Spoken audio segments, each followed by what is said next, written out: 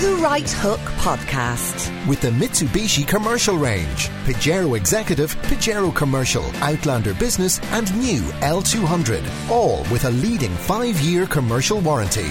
MitsubishiMotors.ie. I need your help here, so listen up. I got a mail this morning from Ishka, and it's my water charges, and they wanted me to pay $64 approximately on the 1st of June. Now, when you hear they're trying to suspend water charges next week in Dáil Éireann, they're going to abandon water charges. There's no certainty we're going to get our money back. What should I do? Should I be a good citizen, believe in what I've always believed in? And as Barry Kenny here on the programme said one day, I just feel I'm responsible as a citizen. What should I do? I must say, when I opened it this morning, I just said to myself, they've got an awful cheek. It's no longer a question of being able to pay now. It's a question that increasingly fewer and fewer of us are actually paying the bills in this country. And I'm struggling. So your help to 53106 cost 30 cents. Now, Brennan Howlin, the new leader of the Labour Party, he was on the Pat Kenny show and described the current government as intrinsically unstable. Let's analyse that statement for a moment. One of the independent TDs who supported the government is Dr. Michael Harty from Clare. So he's going to pull his support. Now, it was suggested it was because he didn't get a junior ministry. He's now saying, oh, well, I'm going to look at it on a case-by-case basis.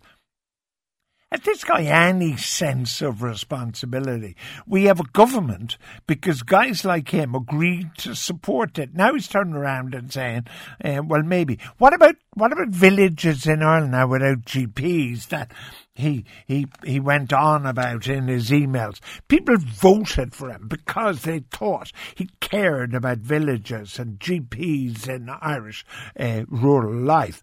Now, it's about me, and the government becomes more unstable because we lose one. And then, I know you won't believe this, but it is actually true.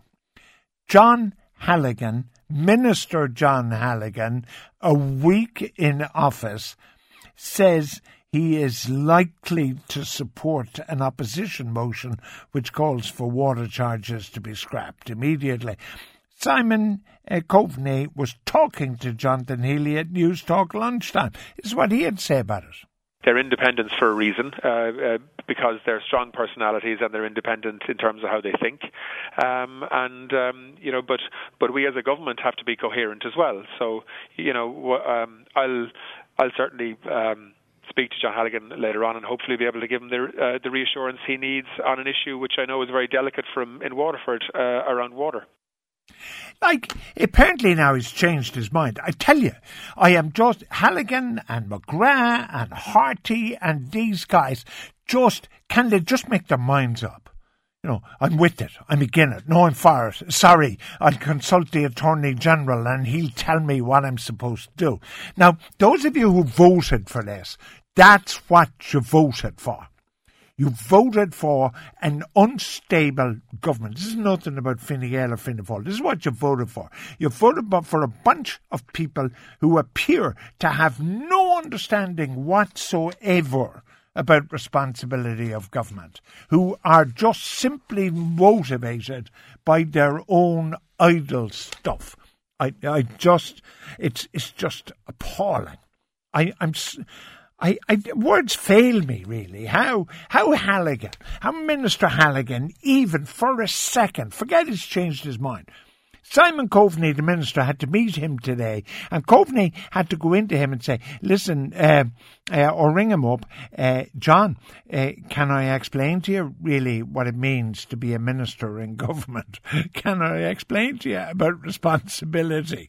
He had to have it explained to him. He didn't understand it. Finney McGrath had to go to the Attorney General and say, please explain to me, Attorney General, what it means to be in Cabinet and what is Cabinet responsibility in relation to paying my water charges. Michael Harty, suddenly, doctors in rural Ireland don't seem to matter anymore. So is this what it is ahead of us now? Every single week are we going to have this kind of horse manure with these people who have absolutely no sense of responsibility. In fact, dare I say it, no sense of patriotism, know what to do. Well, I asked you all to help me out here on the issue whether I should pay my water charges. The first one says you should have done what you do. You should do what you'd done at the beginning and join the boycott instead of being a pathetic sheep. I am not a pathetic sheep. What I am, I believe, and why I paid it, is I'm a responsible, law-abiding citizen. Postpone payment pending clarification on refunds. Pay the man. I'm still paying George because it's the right thing to do. I think I'm with that tweeter, I must say. Ask the Attorney General, Conor Eady says. Wipe your backside with it and send it back, says James. That's just stupid, James. And I know you're not serious. I did use the word bucks, so James says I should pay it in euro. Michael Fallon says, stay true to your blue shirt roots and just do what you're told, says Michael Fallon. Yeah, I think that's a good one. I should stay true to my blue shirt roots and pay.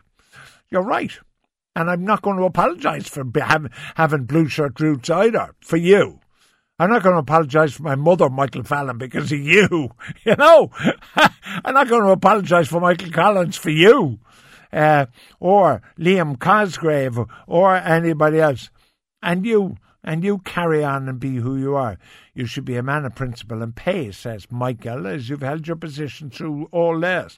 However, you should respect those who have not paid. All right? I'm going to pay. Another listener says, George, like yourself, I felt that way and many others that the water charge should be paid. I didn't think it was fairly done. I have now decided to say no, simply because it's disgusting the way nothing will be done about reimbursement. Yeah, I understand that. Fewer and fewer of us, George, are not paying bills. Sorry, but if I get a full-time job, I'd be overcharged paying bills and other people's debts. I like my lazy lifestyle. This is our problem, I have to say. You don't have to work anymore in this country because you don't have to pay and you don't have to have any responsibility. Previous generations, I have to say, I think we've let them down. The generations who paid for this country, the generations who went to Britain and America, particularly the generations who went to Britain who stayed in bed and breakfast, many who resorted to alcohol in their old age, many who succumbed to total loneliness. I think we owe them something to make this a country that we want. And more people are paying, and I'm going to pay. Stop giving out, says Bob, about independence. It's a result of party politicians breaking their promises. The law to pay for water was recent and can be changed. And thank you for that. Alan Kelly has spoken publicly since he became the leader failed to become leader of the Labour Party, and I can't open a newspaper now for about 3 days without Alan Kelly staring at me from the front page. Why are we giving this guy space on newspapers and airtime? This is a party, the Labour Party, that has 7 people elected by the country. And this is a guy whose career to date has given little reason to anybody who believe he might be a leader of anything. But he's not. He couldn't get a seconder. Why are we all reading newspapers about a guy who couldn't get seconder for leadership? What it just proves What it just goes to prove is that he thought he should be the leader, but nobody else did. So suck it up. Tough luck. Nobody wants you. And that's the way it is. Now, all the interviews in the world in newspapers aren't going to help you change that solid fact that the people in your party don't want Alan Kelly. Gillian Anderson, now she's in the X-Files, and she has tweeted a mock poster of her in the 007 pose. No. Ian Fleming's character was called James Bond. He was a man with jet black hair who enjoyed driving classic motor cars. It cannot be played by a woman, just the same as Tarzan cannot be played by a woman.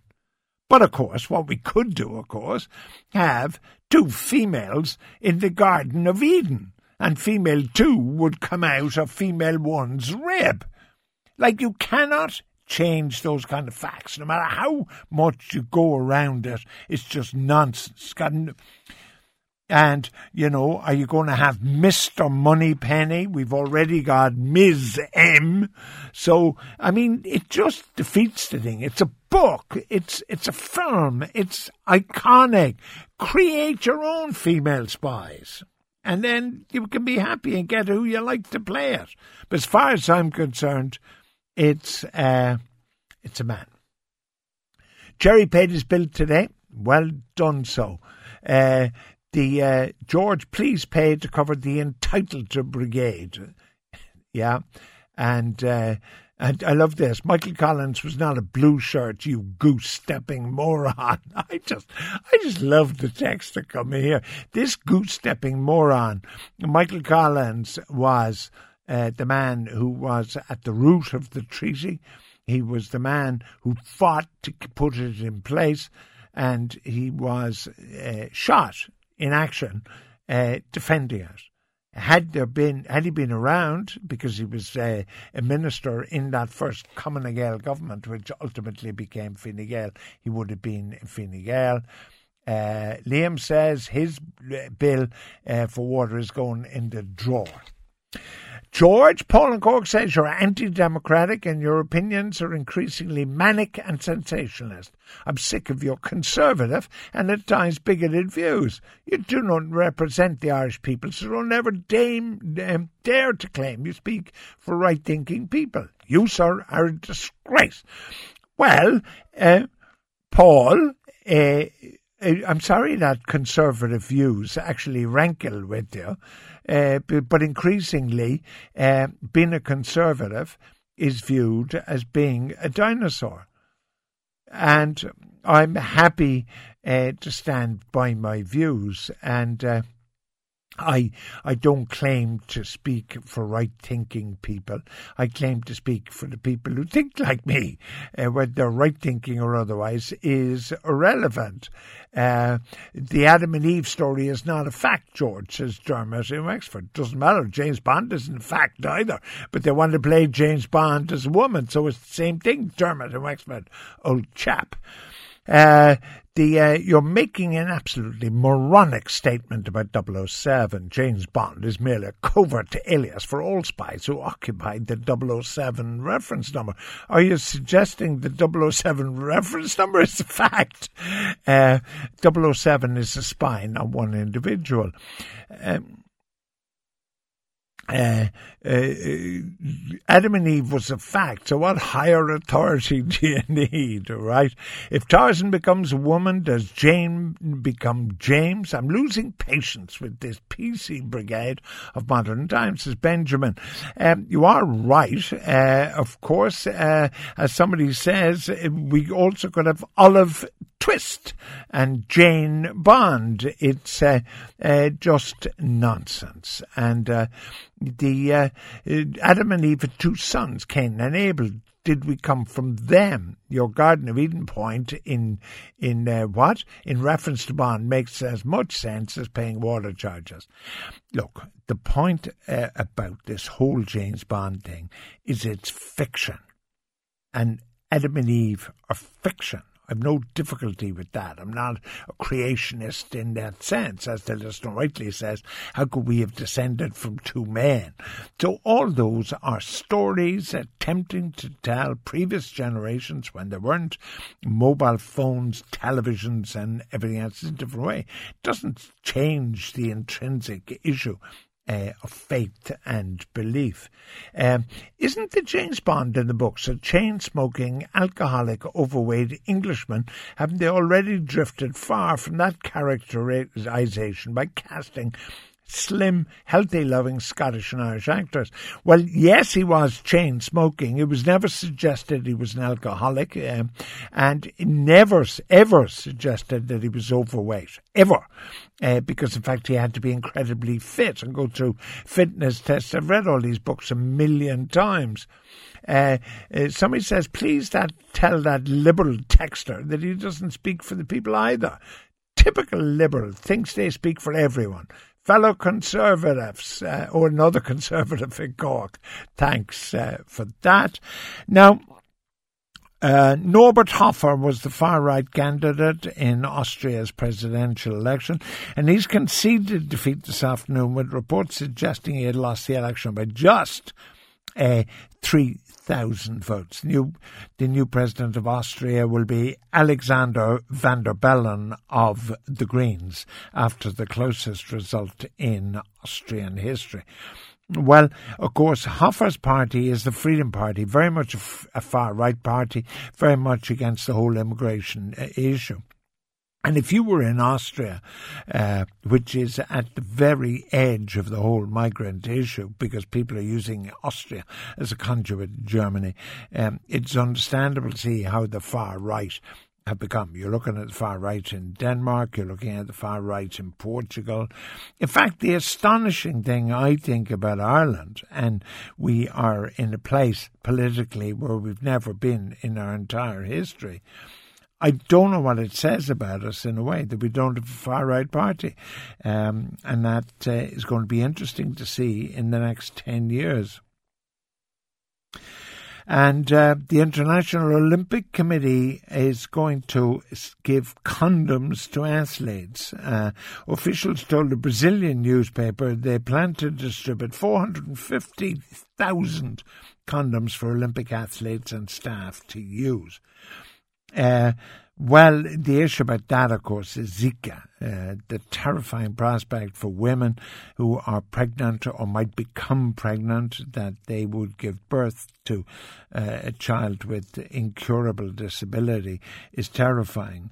Whether giving 42 condoms per athlete for the Olympic Games is significant or not, I don't know.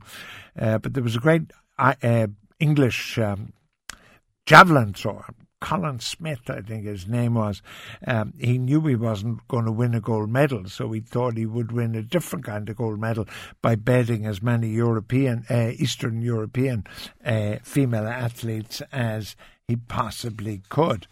The issue is, I'm not sure. I welcome, obviously, the issue of condoms in the same way I welcome the issue of condoms in relationships for AIDS. So you've got to applaud it, I think. Well, we're going to be, of course, talking after 5 o'clock about the programme for government and whether it is actually affordable or not. And Lars says we are defined by our minds, not our bodies. Not sure what dad is. This is about a female Bond, presumably. If they want a female Bond, why can't she be his illegitimate daughter or his long-lost sister, says Deco on the bus. And Daniel in Cork is looking forward to a woman playing the role of Sherlock Holmes. George, I'm getting worried about you. First you packed in the Bounty bars, now you're getting tea. What happened to the coffee? Next you'll be pulling down your Pamela Anderson poster, says Mike in Galway. The bounty bars, yeah, that's made a huge difference. I've lost over 20 pounds thanks to no bounty bars. The tea is because I don't like the coffee here, so I make my own coffee in the morning and in the evening. And the Pamela Anderson poster, never. I keep that up, and she's my screensaver on my laptop. She's everywhere. And George, I'm with you on this one about keeping Bond as a male. I suppose they would need to change the name to Jamie Bond, having a female. I wouldn't like a woman called Jamie, I must say. Does anybody know a woman called Jamie? No, I think Jane. Oh, yeah, Tony Curtis had a daughter, Jamie Lee Curtis. She was great in that movie. Do you remember Changing Places? I really liked that. I have an email from Paul which says, will Austria apologise for World War II? 1 out of 3 SS members were Austrians. Polish people were never told sorry by the country of your wife. Well, I don't know what my wife has to do with that at the moment, seeing she was a babe in arms. But presumably this is just a pot shot. But absolutely, Austria was an absolute accepting member of Anschluss and its relationship with Germany, and they were very committed to it. There is no question about that. And in relation to your texter that said Adam and Eve begot only 2 sons, that is correct. Adam begot sons and daughters. Oh, very good. That is incorrect, the listener says. Genesis 5, verses 3 and 4. That's really good. Thanks for telling me. Well, I must say, Anna, who I met in Cork, gave me a catechism when I was down there on Thursday. Not sure if it includes that, but I might have a check. And by the way, Anna, if you're listening, thank you so much for dropping it in. Cabbage in Galway says, I love hearing people render judgment on a book they clearly haven't read. I understand people saying the Garden of Eden story is fictional, but the Bible doesn't say that Adam and Eve had only 2 sons. All right, Cabbage, well done. Genesis 5:4 again says he begot sons and daughters. Well done. How do we ever get down to the Cain and Abel thing? Don't tell me it was because of Jeffrey Archer. I mean, that'd be just too much to believe. Jamie Lee Curtis in Trading Places, Chris says. What's wrong? Was she not okay in Trading Places? I thought she was great. Was the movie not called Trading Places? The black guy was in it, Eddie, what's his name? Eddie Murphy. And the other guy. And the white guy, Dan Aykroyd. It was a story about a white and a black guy. That was the whole point of the story. Wasn't it? I don't know, maybe I'm not a film critic anymore. More tea. The Right Hook with the new Mitsubishi Outlander 7-seater automatic with sporty paddle shifters for super smooth gear changes at your fingertips. MitsubishiMotors.ie. I'm joined now by Michael Tanusis, the Managing Director of Acque Amore, to talk us through the rise of water-only cocktail bars and menus. Michael, you can't be serious. Water is a unique product, and each product tells its own story. All right. Now, I remember when we all used to drink tap water, and then the guy who invented Ballygowan and presumably made a fortune, he was on the Late Late Show, and when asked why did he bottle water, he said, because people are making a statement. Is that what people are doing now, making a statement by having water-only cocktails? That's an interesting question. I would say let's wind it back and reference your country relatives who'd visit you in the city and comment on how different the water was where they were and how nasty the water was in the city because it had been tampered with so much. And I should say that that's probably a good reference point to bear in mind when actually taking a view on the difference between waters and people's awareness of the difference between waters. All right. Now, what I can't do, but which lots of people can, is you can put 3 glasses of wine in front of them and they can sort of say, yes, that's a New Zealand Sauvignon Blanc, that's an Australian one, that's a French one or whatever. Now, can water experts do that with water? I mean, can you... I know I can tell the difference between sparkling and still, but there my knowledge ends. Absolutely. With the Sauvignon, the New Zealand ones will be characterized by certain notes that people who've educated their palates will be aware of. It's just familiarization and education, as with anything. But with waters, it's the misleading thing and the misnomer is that people talk with a language of taste. Taste is misleading when it comes to waters, still waters, that is. In fact, the differences are texture. So people will feel, a water will feel weighty or more viscous, or it can feel refreshing and crisp and light. But simply because there aren't the semantics or phraseology to encapsulate the experiences that people feel with the texture on their palates, it leads to quite confusing and sometimes doubtful conversations. But there are differences between them for very all right. But the Irish were very late converts to bottled water, and the first time we used to see bottled water was when we went on holiday. And when you went for the first time on the continent to your holiday, which many of my generation, it was a big deal, and you went to Spain or somewhere, there was a bottle of water put on the table, and the assumption was that was because the water from the tap might actually kill you, and that. But then the French particularly, I mean, it's a name that doesn't resonate very well now because of its World War II history, but like Vichy produced its own spas and its own waters and so on.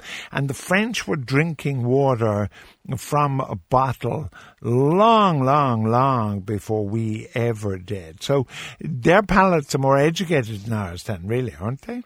Maybe they were more willing to accept the notion of waters for wellness, and with in particular the example of Vichy was world renowned as people used to take to the waters as a treatment for wellness. So it's this continental association with the minerals in the water associated with the wellness of an individual, and that's with today's culture of provenance and organics and aware of from farm to plate.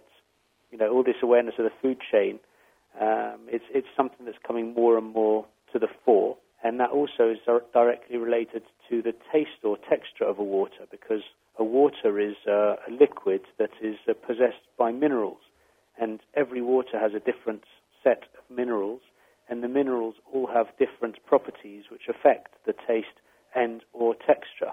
Therefore, by the very definition of what a water is, it's just water is a universal solvent, so it just transports minerals in varying quantities.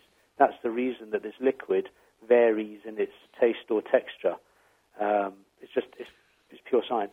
The interesting thing here, I think, Michael, is that when I ask for water, my only choice is still or sparkling by and large. So I go to restaurant A on Monday and I get my water in a bottle with a particular brand. The following day I get it from a different restaurant in a different brand. There is an assumption that each one of those bottles of water is the same, whereas in reality they are not. By and large, the water that you'll get in restaurants are most often selected according to price points and or origin. Maybe the owner of the restaurant is familiar with the brand, or maybe they just want a cheap water, or the majority of waters that aren't particularly differentiated or notable for their gastronomic relevance. And there are fine waters that are absolutely differentiated. The most obvious example I can give you, there are a number of sparkling waters, Vichy is a good one, that actually emerge from the ground already carbonated. And you can't really get a more amazing example of how incredible nature is than the thought that you can actually get a water from the ground that's already carbonated. And the difference between these waters that you can find is that they vary in their carbonation levels and their mineral levels. And with Vichy, some of our customers will consume it because it helps with their gout, so they have very much medical reasons for consuming it. Can I stop you? Yeah.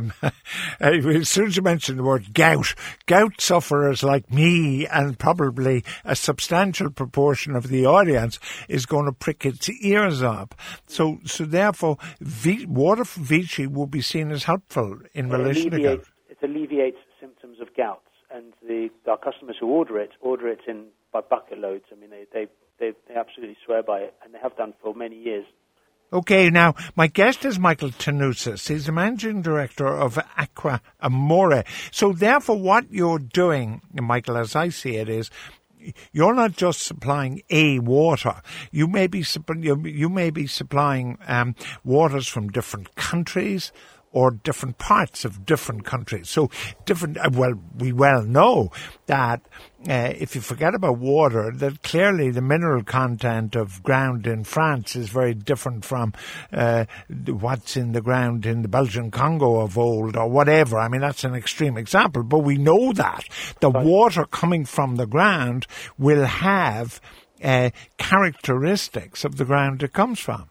Yes, or otherwise. For example, there was one water that we provided a lot of news recently because we provided it as a headline product for the Merchant Hotel. They requested it in Belfast, and this one was iceberg water, and it's selling for quite a bit of money. I think they were asking £30 or so for it, or euros. A bottle? But yeah, per bottle. And this is more than my beloved Sauvignon Blanc from Marlborough. Absolutely. And with this one, it's a question of logistics, obviously, because they're harvesting icebergs in small quantities and then bottling it, and it's a beautiful bottle, and it's more of an artisan product. But the point is, with minerals, the water in the iceberg is pre-industrialization.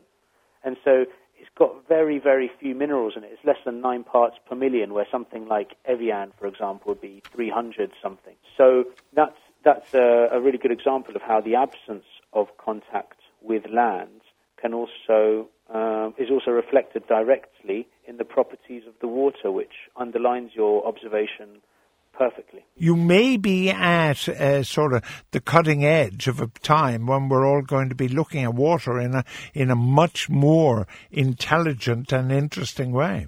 I've come over time to realise that when I come home, for example, and I fancy a nice cold beer, sometimes a naturally carbonated water that has a really good carbonation will hit the spot in exactly the same way that a beer would.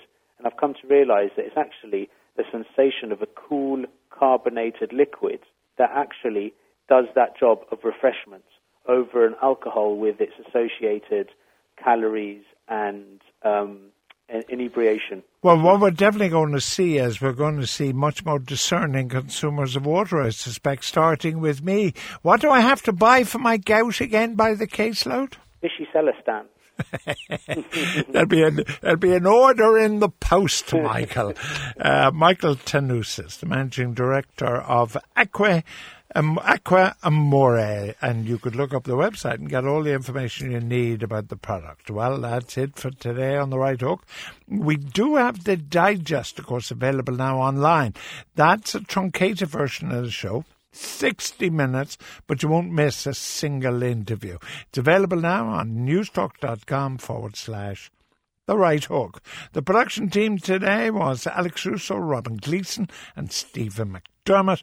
Sound engineers Michael Quilligan and Paul Murnock. But your producer was Mark Simpson. And for me, George Hook, it's good night and goodbye. The Right Hook with the new Mitsubishi Outlander 7-seater automatic with sporty paddle shifters for super smooth gear changes at your fingertips. MitsubishiMotors.ie. All right. Earlier today, Journal.ie reported that TUSLA, the Child Protection Agency, removed a child from the care of its grandparents because they were deemed to be too old. I'm joined now is the author and child protection expert, Shane Dunphy. Shane, welcome to the programme. Thanks, George. How are you? There was no suggestion whatsoever that the grandparents were unfit. This decision was made to put the child, take it from the family, put it in a home, because the grandparents in their 60s were deemed by TUSLA to be too old. Yeah, looking at the case, that does appear to be what has happened here. It seems like somebody sitting in an office somewhere just decided to follow the guidelines that are laid down to the letter. And I would really question whether that was the right thing to do under the circumstances. I mean, obviously, I only know what I've read in the article, and I'm not aware of any of the kind of intricate ins and outs of the particular case, but it looks very much like this was simply somebody following the book. There are guidelines laid down about what the sort of ideal profile for foster carers is. But in my experience of working in cases like this, where a member of the family steps forward and says that they would like to take on the responsibility of looking after the children, usually in circumstances where parents through illness or incarceration or death are unable to look after the kids, normally the HSC would feel that it is desirable and preferable that a child would stay within their family, whereby they have all of the heritage and culture and the fact that they are with their family, that this is usually considered better for them. So I'm a bit agog as to how this could have happened. All right, I have to say, it is your nature, and you're to be congratulated on being quite reasonable in this matter. However, I'm not quite reasonable in this matter. I think that person should be sacked. How anybody... Well, no, Shane, listen to me. Shane, how can any bureaucrat, obviously this bureaucrat has no children, obviously this bureaucrat is unmarried, obviously this bureaucrat shouldn't be in the job he or she is in, because how can the bureaucrat seriously suggest that it is better for a child to be in a home, which is where the child is going, rather than in the loving care, which is not in question, according to TUSLA. And we recognise the importance of the relationship for both you, the grandparents, and the child. Now, TUSLA recognise all that sort of good stuff, but they say, well, actually, you know, there's a paragraph somewhere which says that there's the arithmetic relationship between the child and the grandparents should be pi r squared or something, so therefore we're going to do the arithmetic. Look, George, you're absolutely right. I mean, look, the reason I got involved in working with kids in the first place is to try and make their lives better and improve their situation. My experience of working in child protection cases is that having the child within a family, ideally their own family, is always the best situation. And I'm also a believer that each case should be taken on its own merits and that basic common sense should also be brought to play. I'm a grandparent. If anything were to happen to my son or the child's mother, I would hope that we would be in a situation to be able to step in and help out. And I would be appalled at the notion that some administrator or desk jockey would step in and say, do you know what? You're not fit to look after this child. We're going to stick them in a residential home. I've worked in residential institutions and I loved it when I worked there. I really enjoyed it. However, I would agree that foster placement or being with a member of the child's extended family is always going to be better than being in a residential home because of the fact that residential situations are artificial. You've got often large numbers of staff coming and going. Children become institutionalized. It's not a better option. The Citizens Information Board on TUSLA specifically states there are no maximum age limits for foster carers. Yeah. In making a decision about suitability, every effort is made to ensure that those selected are suitable. What more suitable when in TUSLA's own letter to the grandparents they say there is no question of your love for this child, there is no question that you want the best for this child, there is no question that your continuing involvement with the child should continue, but we're taking the child away. Now, you, not me, use the word desk jockey, but desk jockey it is in this case. And there should be, like as always happens in these cases, it's an anonymous person does these acts who will never be judged, who will never be asked a question on this. We have a Minister for Children. The Minister for Children should be on the case. I agree with you. At the end of the day, there is one thing that is always crucially important and should be to the fore in these instances, and that is the welfare of the child or children in question. And yet again, for bureaucratic, administrative reasons, that appears to have been tossed aside. I mean, look, George, you said I always try and be reasonable, and I do. But look, I get pissed off about this kind of thing as well. I get angry, and sometimes I just feel that we get so bogged down in this country and within our public sector by administration for the, administration becoming almost its own end and dotting the I's and crossing the T's and forgetting about the fact that these are real people and real human lives that are in play. And it's not just moving pieces around a feckin' chessboard, to kind of try and put this here and move this resource over here. We should really be sitting down and looking at the essence of what the impact of these things is going to be. I spent a lot of time in Romania working on those tragic children who were put into homes in the Ceausescu regime. Now, I'm not suggesting for a moment that is the position in Ireland, but nevertheless, we have seen that if you have a society where extended family is not involved, then you have a major error. And if we don't, what TUSLA should be doing here is encouraging, in fact, the involvement of grandparents. Like, it seems to me, TUSLA aren't saying, because grandparents are routinely, and you're talking to one, routinely involved in sort of the babysitting and the picking up from school and all that. I'm a granddad myself, George, and we try and help out with that as much as we possibly can and enjoy doing so. Correct. We're going to call the Minister for Children because I think the Minister ought to get her backside in gear here and challenge TUSLA. This is a classic example of where, we should be bringing whatever we can to bear in this to find out what exactly happened. Because, I know when I worked in full-time in child protection, there were several foster parents that we utilised that were retired people, and they were some of the best. So I wonder exactly what is going on here and why this should be easily able to be fixed and rectified, and it needs to be. All right, thank you so much. That was Shane Dunphy, child protection expert. We're going to chase the Minister. Can we get on to that, guys? We're going to chase the Minister now. And so 6 times I'm going to say, let's chase the Minister so that everybody knows here, there and everywhere else that it is the Minister's responsibility to do something about this.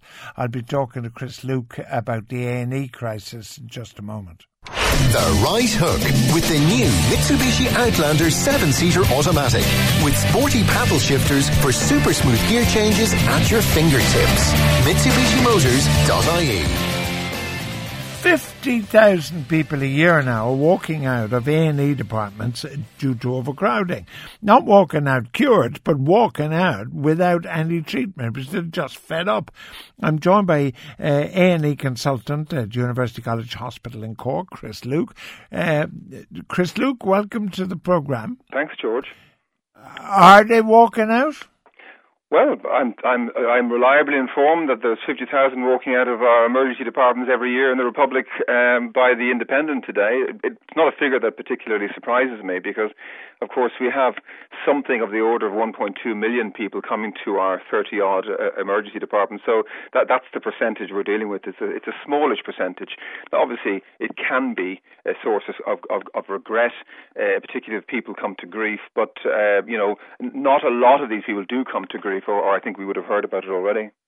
But you can understand it, though, can't you? People spending that, up to 12, I don't know how you spend 12 hours sitting on a chair in A&E, I must confess. I just find it hard to believe, and my experience of A&E over the last number of years is pretty limited since I stopped playing rugby. But I have had family members, you just sit there and sit there and sit there.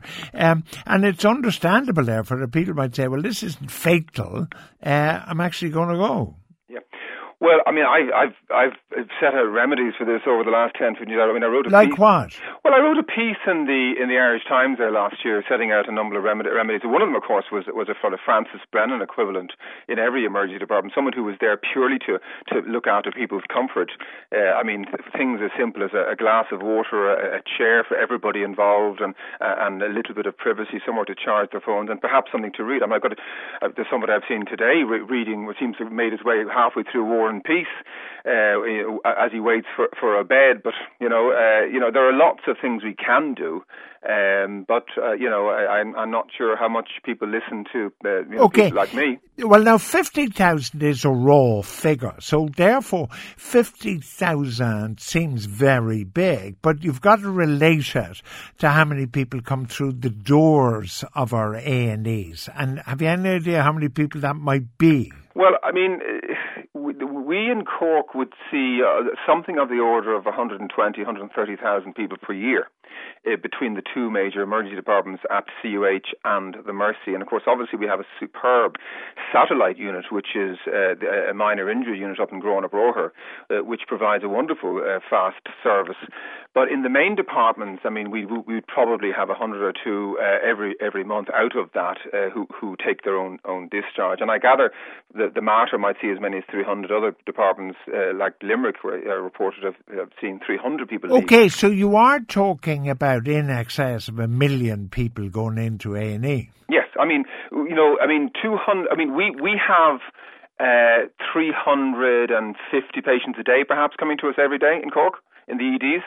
And so we're talking about, say, 10 a day, as far as I can see, from Limerick, which seems to be the worst offender in the figures I've seen today. So you might get between 5 and 10 of that 350 odd taking their own discharge. That would be a kind of ballpark. All right, figure. but a good question by a listener, of course. It does beg the question: if you walk out, should you have been there in the first place?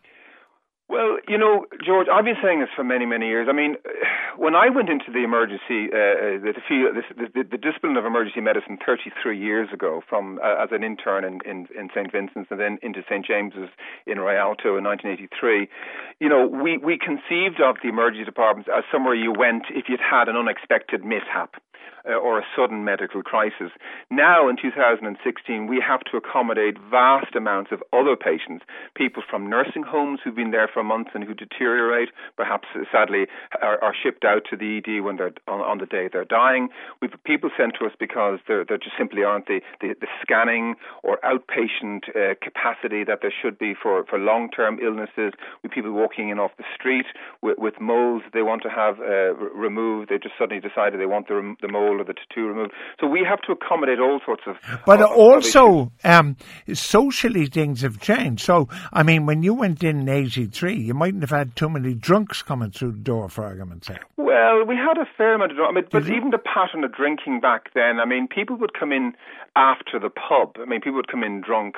I worked in Loughlinstown for a year, for example, in South County Dublin, which is, known as Bray General, or Wicklow General, as it was affectionately known.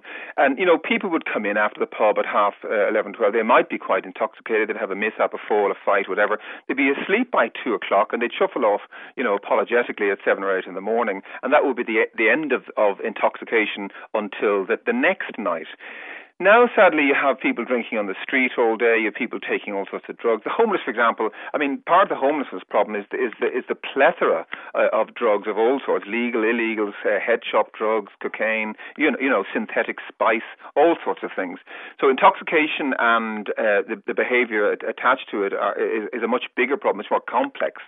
You've also got the issue of grandparents, for example. I mean, I'm a great fan of grandparenting, and I've frequently talked about the influence and the importance of grandparents in managing, for example, toddlers with children. I mean, in the early 80s, grandparents were often very closely involved in parenting and knew exactly what to do with that particular rash, and they knew the difference between a child who would get over an illness by the following day and something that was perhaps brewing in terms of measles or mumps, for instance. So, yeah, the social change is absolutely at the heart of our problem, together with health economics, false health economics, where the health economists of the 80s predicted that we would need far fewer beds now because we'd be so efficient and everything would be done as an outpatient.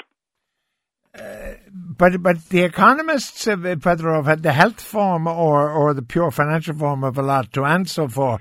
I mean, Jack Lynch's government had an economist who told them you didn't have to have rates and you didn't have to have tax on cars and you didn't have all sorts of things. The economists do have a certain kind of cachet that they're even more certain than doctors in their diagnosis. You're absolutely right, George, because, I worked in the NHS for about 14 years and, Margaret Thatcher famously was told to avoid any dealings with doctors because they were the devil and all. And of course, in the 80s, the health economists were brought in to basically to reinforce political theory.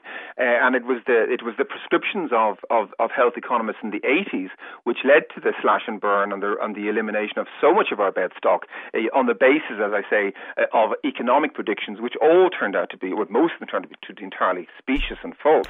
But of course, the bed stock is now gone, and we're left with the massively increased burden. All right, thank you so much. That's Chris Luke, A&E consultant at University College Hospital. Of course, it is Dr. Chris Luke.